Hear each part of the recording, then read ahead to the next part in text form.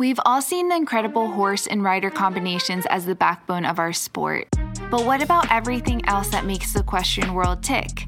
From the everyday grind to the world-class professional, join the Equestrian podcast as we talk about every equestrian discipline in a way that hasn't been done before.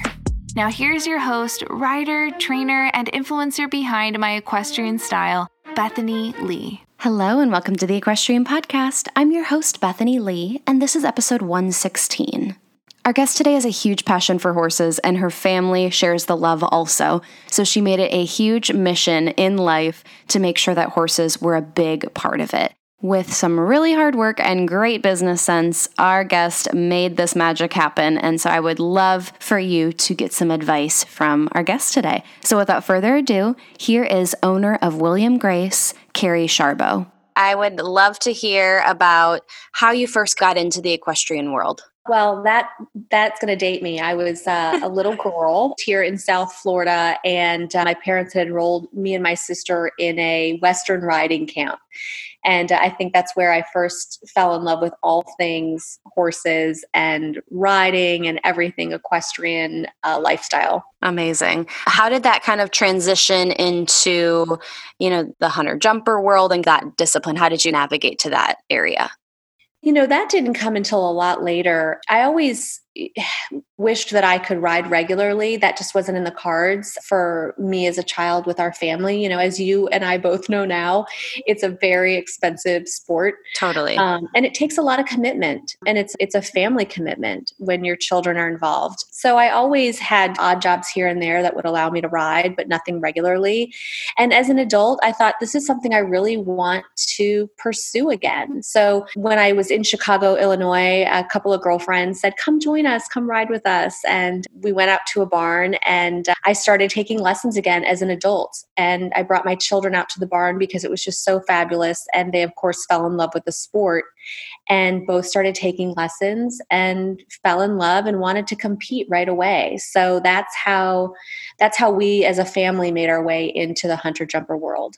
Amazing. So as you touched on, obviously a big part of being in this sport is having that, the backing, the financial backing, the time, that there's so many commitments involved to, doing this sport. And especially if you're going to do it at the level that you're doing it, that your girls are doing it, with traveling and showing at the top level. What kind of transition or what kind of steps did you put in place for yourself and your family to make that kind of dream a reality? Well, and I want to clarify, I have a daughter and a son.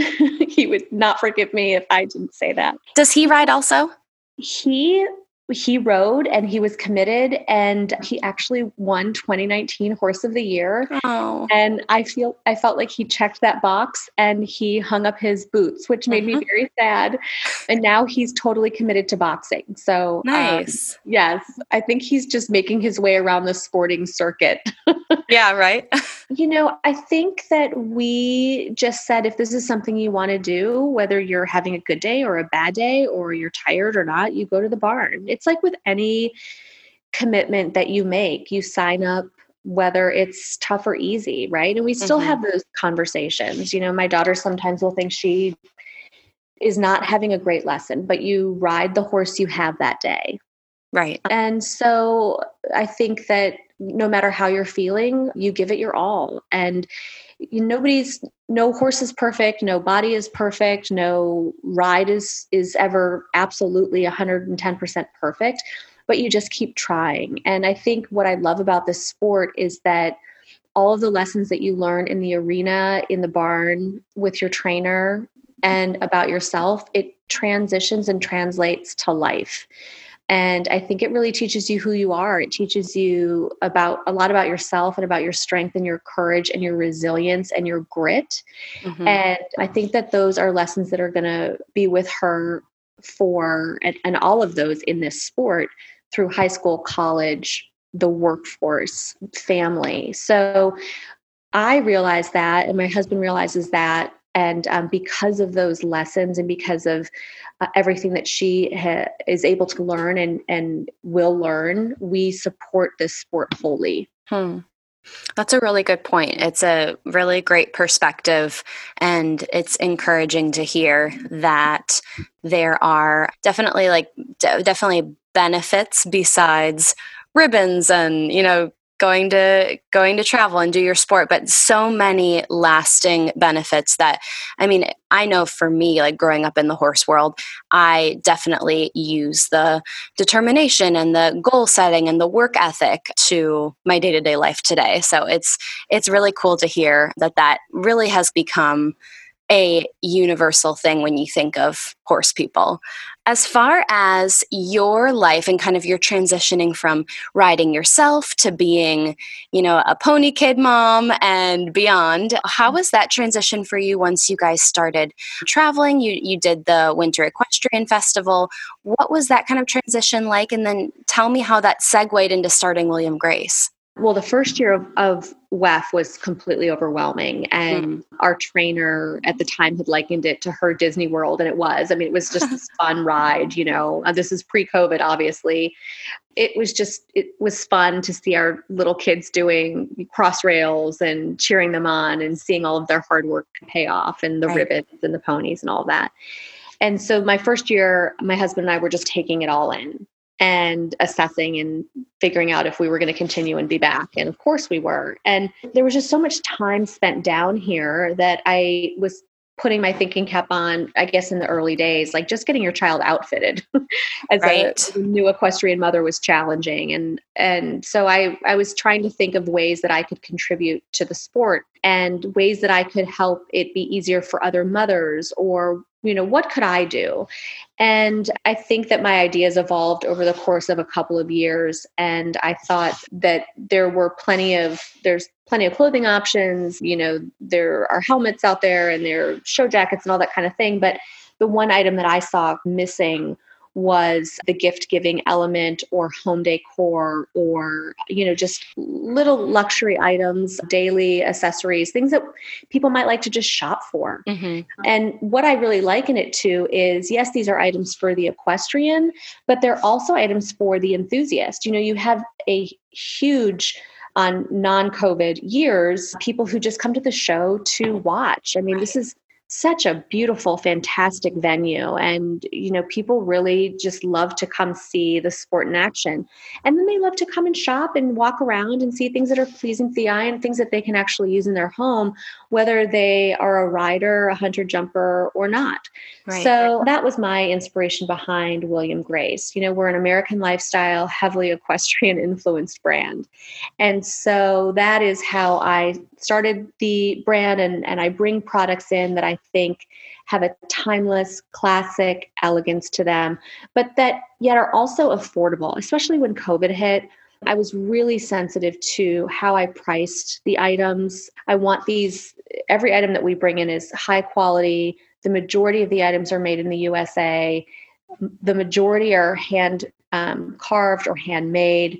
So I'm really sensitive to that all of the materials are sourced, ethically sourced, and just all of the things that people are on everybody's radar. Like we launched our very first line of cashmere. And, this is sustainable fashion. This is what we all are looking for in the future. We are home. We want to be comfortable.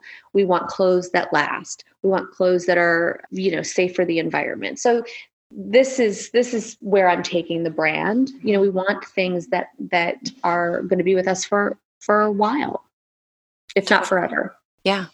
I love it. Yeah. I love your cashmere hoodie. I'm like, oh my gosh, I need that in like every color of the rainbow. It's soft. I have to admit, you don't want to take it off once you put it on. So cool. So as you had the idea to get started, and from maybe doing your own shopping around WEF and deciding maybe where there was a need, to start William Grace, how did you go from the idea to like creating your brand and starting to, figure out what products you're going to do, to then, okay, I'm going to have a booth in Wellington, or I'm going to, be a sponsor of a huge prestigious horse show? Like, what are the stepping stones that got you to those points? Well, I think the question is twofold. And this is where I might put on my entrepreneurial hat and give some advice to your listeners who Because it doesn't happen overnight. And I think as an entrepreneur, everybody wants, especially in this day and age of immediacy and instant gratification, it is normal to want things right away. Mm-hmm. But somebody said this to me, another female entrepreneur said with her company, she said, I'm enjoying the process. And I thought, that made me pause for a moment. And I thought, oh, that sounds very uncomfortable to me. I want overnight success. Right. Yeah. But then I thought, you know what? There is something to be enjoyed. You know, my husband and I had another startup years ago, and part of the fun in retelling some of those early stories is that we did enjoy that process. As painful as growth can be, or as hard as growth can be, especially in a pandemic, those are the things that you look back on and you will remember. And that is your grit, and that is your resilience, and that is your determination. So, our very first product out of the gate was the Essential Clutch, because I went back to my wheelhouse and that's what I knew. I knew how to create this product. And what made sense then, so you have a leather clutch, and I was looking at expanding the line, but what was easy to put with the clutch were other accessories. Jewelry was very easy, and that made sense. And the line grew from there for what made sense on how to put things together. Mm-hmm. But what didn't make sense was the global pandemic. Right. And so in March of 2020, what happened was I was visiting my father. I had driven from Atlanta, Georgia to Cleveland, Ohio, and he is a cancer patient. And luckily, he had a KN95 mask that I could wear upon visiting him. And I went for his birthday. And my cousin, who's a news anchor in Cleveland, was just that afternoon announcing that the CDC was going to make it mandatory that all Americans wear masks. And we were already so short on all of these supplies that I just wondered how we were going to pull this off as a country. Right. So knowing that I had access to the factories, I immediately got on the horn and was inquiring. And I wanted to do my part to help and figure out how I could contribute to slowing the spread. Mm-hmm. And so we designed 2 different masks in 2 different factories. And I didn't hesitate. I just went ahead and went right to manufacturing. And I realize that there are people out there who are not fans of manufacturing outside of the country, but we didn't have a choice because we didn't have sewing machines in the USA. And so, politics aside, again, we imported several thousand masks, and we wholesale these products. The wholesale side of our business is actually very robust. And we can supply them to major companies. We can supply them to boutiques. We can supply them to, restaurants and hotels, and as well as the general public. And we did that very quickly. And so, and for every mask we make, it was very important to me that we donate a mask as well. And I feel really proud of our ability to be able to make a mask that is antibacterial, antiviral, antimicrobial. So it really protects the wearer against germs. I mean, nothing's going to protect you against COVID. Right. But it protects you against your own germs. And it's a great product. It withstands, our Essential Mask withstands germs up to 50 plus washings. So, they wear well. I mean, I have not bought another mask. Yeah. So, and then on the flip side, we've been able to provide masks to the National Horse Show, which was a huge honor for us this past October. They're sold at Tryon International Equestrian Center up in Tryon, North Carolina. So, we feel very proud of our contribution. Yeah, absolutely. How did you get to that point where having thousands and thousands of masks and then creating a plan for them? One being, like we were talking before about how I'm like, I remember seeing your masks, by the in-gate and out-gate of the National. And I'm like, I remember seeing your little logo. And I think the one that I had was brown. It was so cool, it was so chic. I loved it. And like, how did you get to that point where, because you're a relatively newer brand, and having opportunities to be a part of such a prestigious and such a well-known horse show is really cool. So how was that process for you?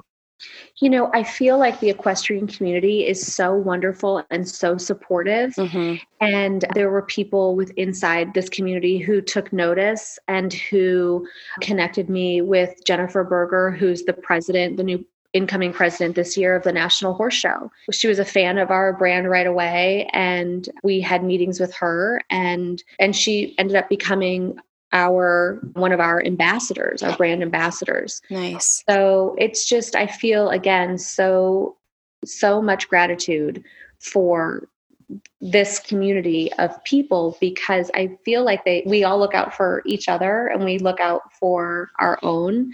And I think, this is not an easy sport to be a part of. It takes a lot of time. It takes a lot of hard work. And, again, not every day is easy. And there's not a huge reward in it. Right. And I think we all know that. So we celebrate the good days. And it was so nice. Jennifer was so kind and she was so gracious. And when she offered me this opportunity, I jumped at it because it's so important to keep this sport alive and going. I mean, the animals are the athletes as well. And Right. We all need to keep this sport alive during this pandemic. Okay, I have the perfect small business for you to support this year, and that is our sponsor today, Christian Lowe Leather Care. Christian has been working with some of the top saddle makers and leather workers in the equestrian space for some time now, and he truly understands the importance of protecting and moisturizing your saddle and your other leather products to really have them withstand everything we do as equestrians. So he has created his own line of leather care products, balms, oils, soaps to do just that. Everything is created in small batches and created by him. So it is just an incredible business I would love for you to check out. Make sure you head over to his website at christianlowe.ca. That's christianlowe.ca. You can also find his products over at greenhawk.com, as well as many independent retailers across Canada. So make sure you go check it out. Thank you so much, Christian Lowe Leather Care. All right, let's head back to the episode.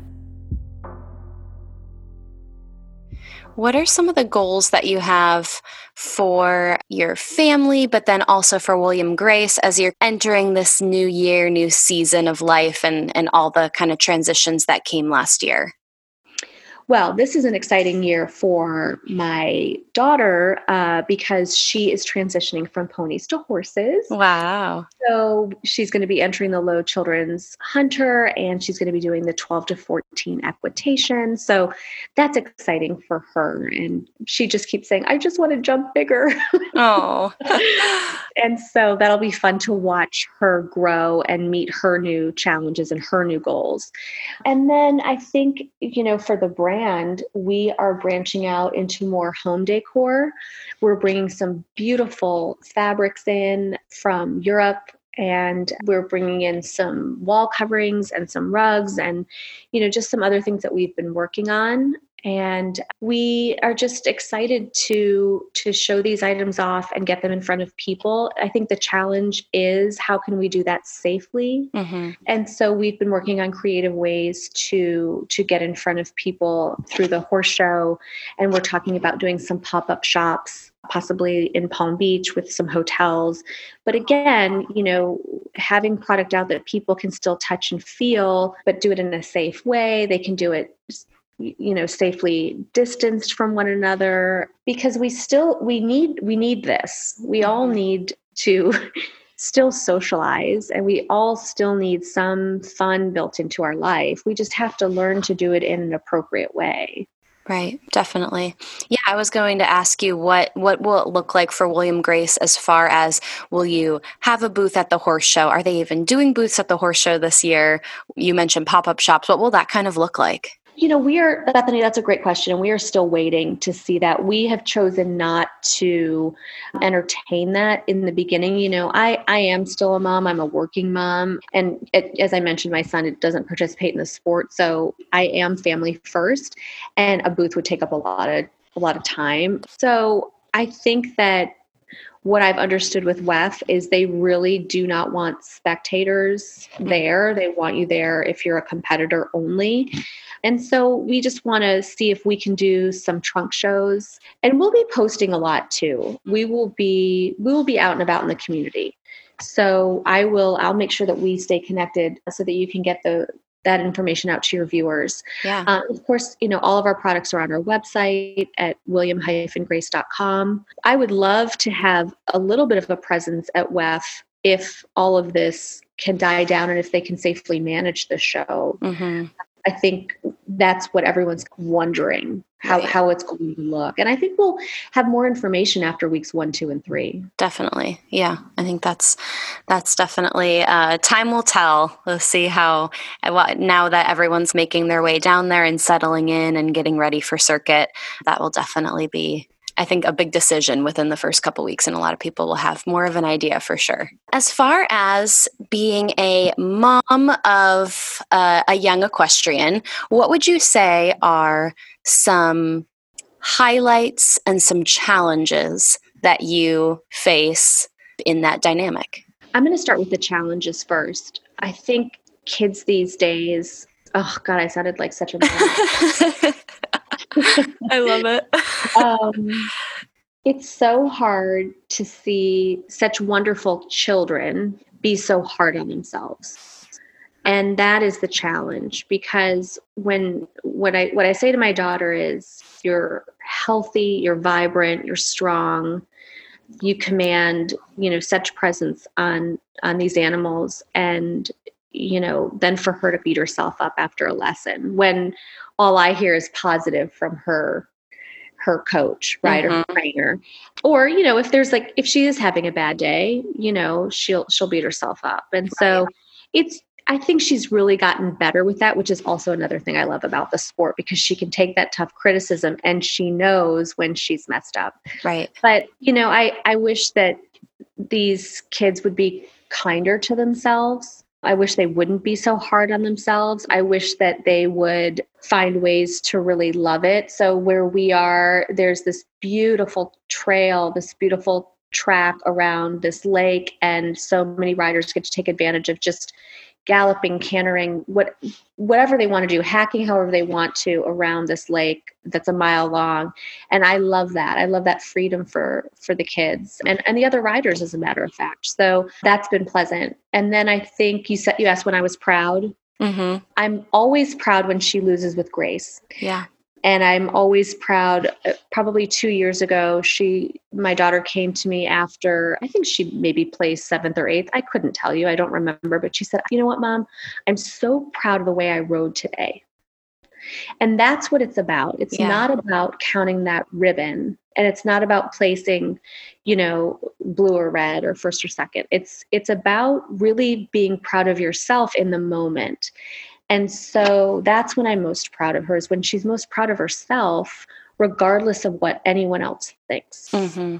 And that to me is what this is all about. Right. Right. Going back to your challenge, I mean, I feel like that is such a common thread among so many riders and competitors.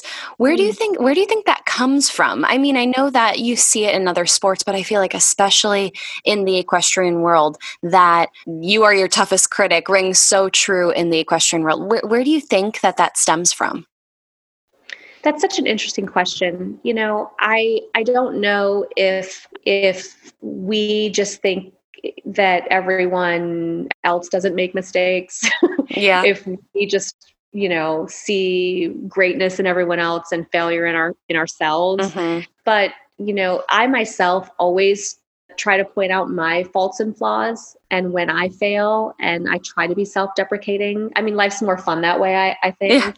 Yeah. And I didn't get to where I am by being perfect 110% of every day. Yeah. We learn the most by making our mistakes. We learn from our mistakes. That's how we grow. Right. So I think she handles it pretty well. I think just during this time with this pandemic, I would just love to see everyone be kinder to themselves and gentler on themselves. And that voice inside your head is so powerful. So we need to be sending ourselves, messages of kindness and support, and not be so tough, because this past year, almost year has been so incredibly challenging for everyone. So if you're thinking of starting your own business, or if you're, venturing into WEF, or whatever your goals are or your objectives are, just start out small and make them attainable, and really just try to put any sort of silver lining on around them, because you've just been through something incredibly difficult. All of us have. Right.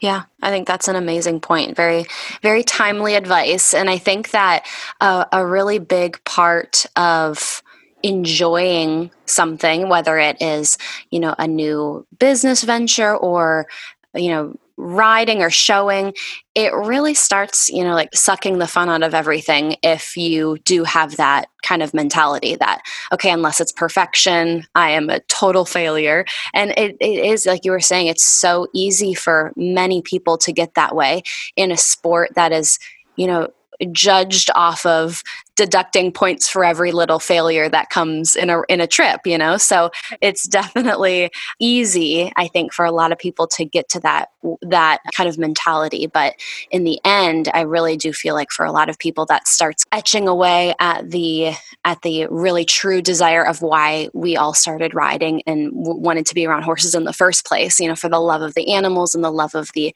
companionship and the sport and the competition. And I think same with having a business and having, a vision or a passion towards something. The second we are not being realistic with ourselves and being too hard on ourselves, I really feel like that love and passion that is really at the core of why we started starts going away. So I think having that mindset of why we started and why we love it is definitely something that will take us farther than the alternative.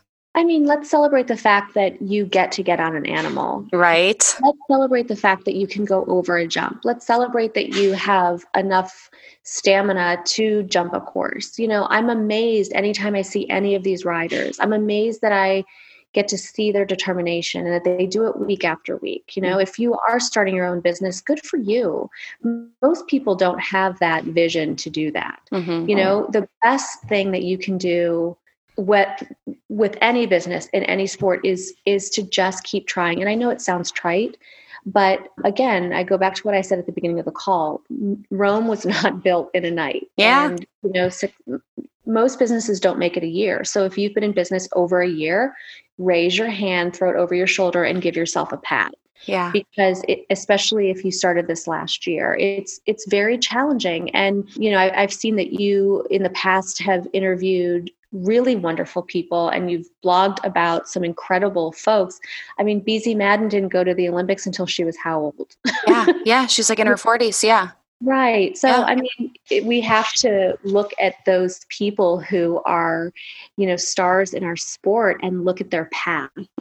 And, my daughter's not going to the Olympics next year. So I try to remind her of that. And, Right. And again, I think because she started this sport when she was younger, I think that she gets maybe upset right after, but in 10, 15, 20 more minutes, she lets it go, which that's what I'm really proud of her for. Yep. And the same in business, you just have to learn to problem solve. So if something didn't work out that day, you have to think, okay, well, how can I do better? Because, is it, what do they say? The definition of stupid is trying the same thing over and over again, something like that. Yeah. And expecting a different result. Expecting a different outcome. Correct. Yeah.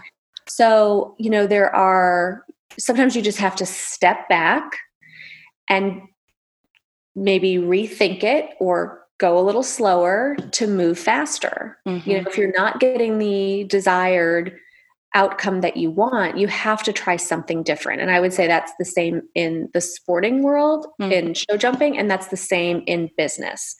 And, we've definitely, COVID for us has been, William Grace has been a blessing in disguise, not the disease itself or Right. the virus, but the time, because it has allowed us to make some thoughtful decisions instead of rushing. Sure. And that's been a positive lesson for me because I am someone, I have two speeds, fast and faster. And Me too. I'm not a patient person. But what it's taught me is to slow down a little bit and catch my breath and then say, okay, well, I might have done that had it not been the pandemic and had I not had the luxury of time. But now since I do, I'm making these different decisions and these more thoughtful decisions.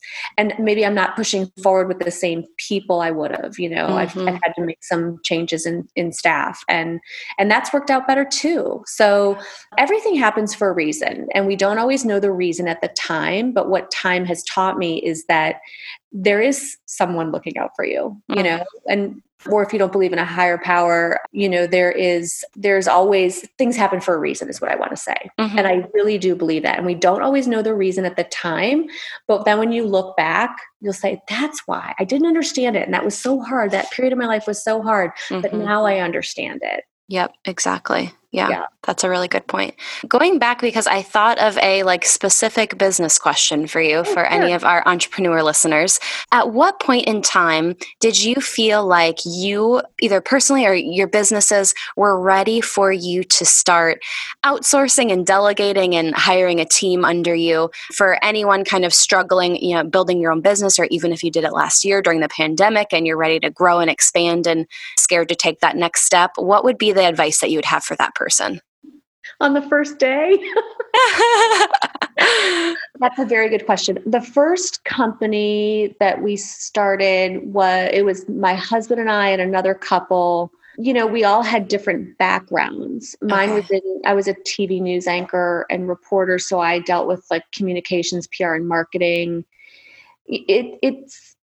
It's interesting. It depends on what your wheelhouse is. And if you don't have a partner, I see a lot of women on Instagram starting with a partner.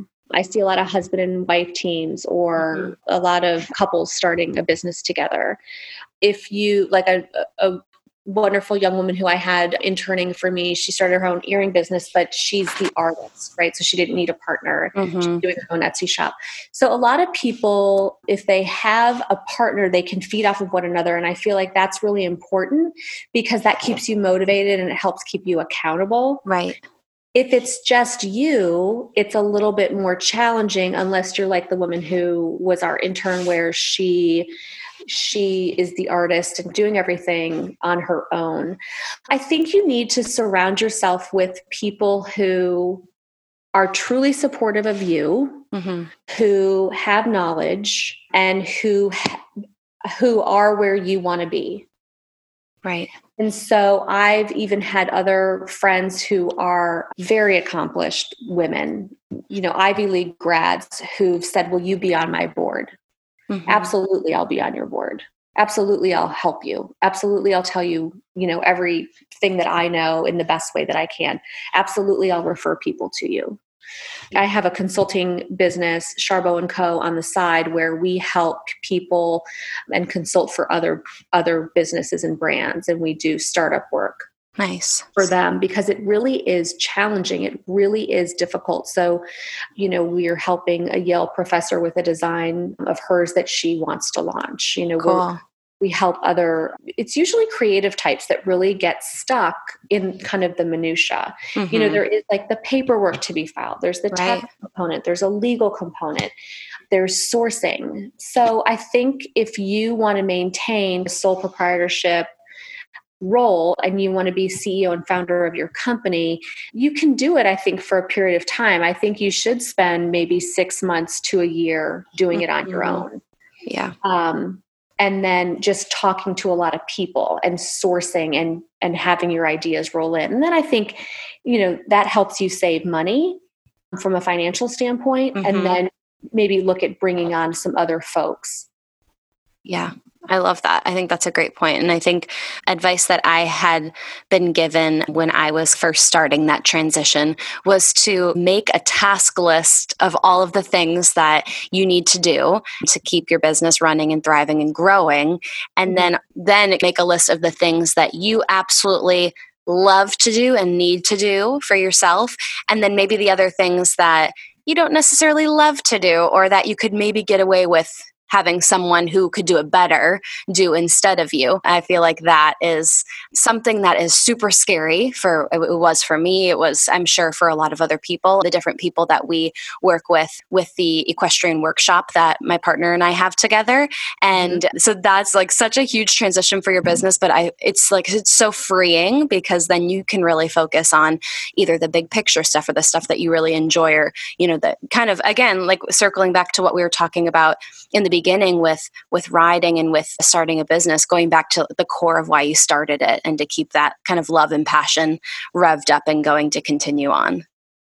Yes. I mean, you only know the vision for what you have in store. Right. Right. And it takes a lot to put those guardrails up. And what helps about spending that time in the beginning on getting those details down and your vision down and your mission statement down is that time and time and time again, when you start to get lost or inundated, or you're looking forward to like this next year, you go back to what you did in the beginning. And you can change what you did in the beginning, or you can deviate from that. But I always think that keeps you honest and tried and true and on at least a path. Right. Because that's so important. And that's why you started out. And that is what your followers are. That's why they're following you. Mm-hmm. Yeah. And if they're not, then, you need to do something different. You need to pivot or reinvent or recalibrate. But yeah, I think that, that first year is the hardest, and there's all sorts of material out there that you can read, and, you need to lean on people though. Mm-hmm. Absolutely. Yeah. Well, Carrie, thank you so much for taking the time to come on the podcast. I think between being a horse show mom and a thriving entrepreneur, I think that you have so much knowledge to give to other people. So I thank you so much for taking the time, and I wish you all the best in this new year. Bethany, it was my pleasure. Thank you for having me. All right, that is all I have for you today. Thank you so much for tuning in. If you liked what you heard, please take a minute and write a review on iTunes. I would so appreciate it. It helps people like you find the podcast, and it helps me get some killer guests. Thank you so much, and I will talk to you next week.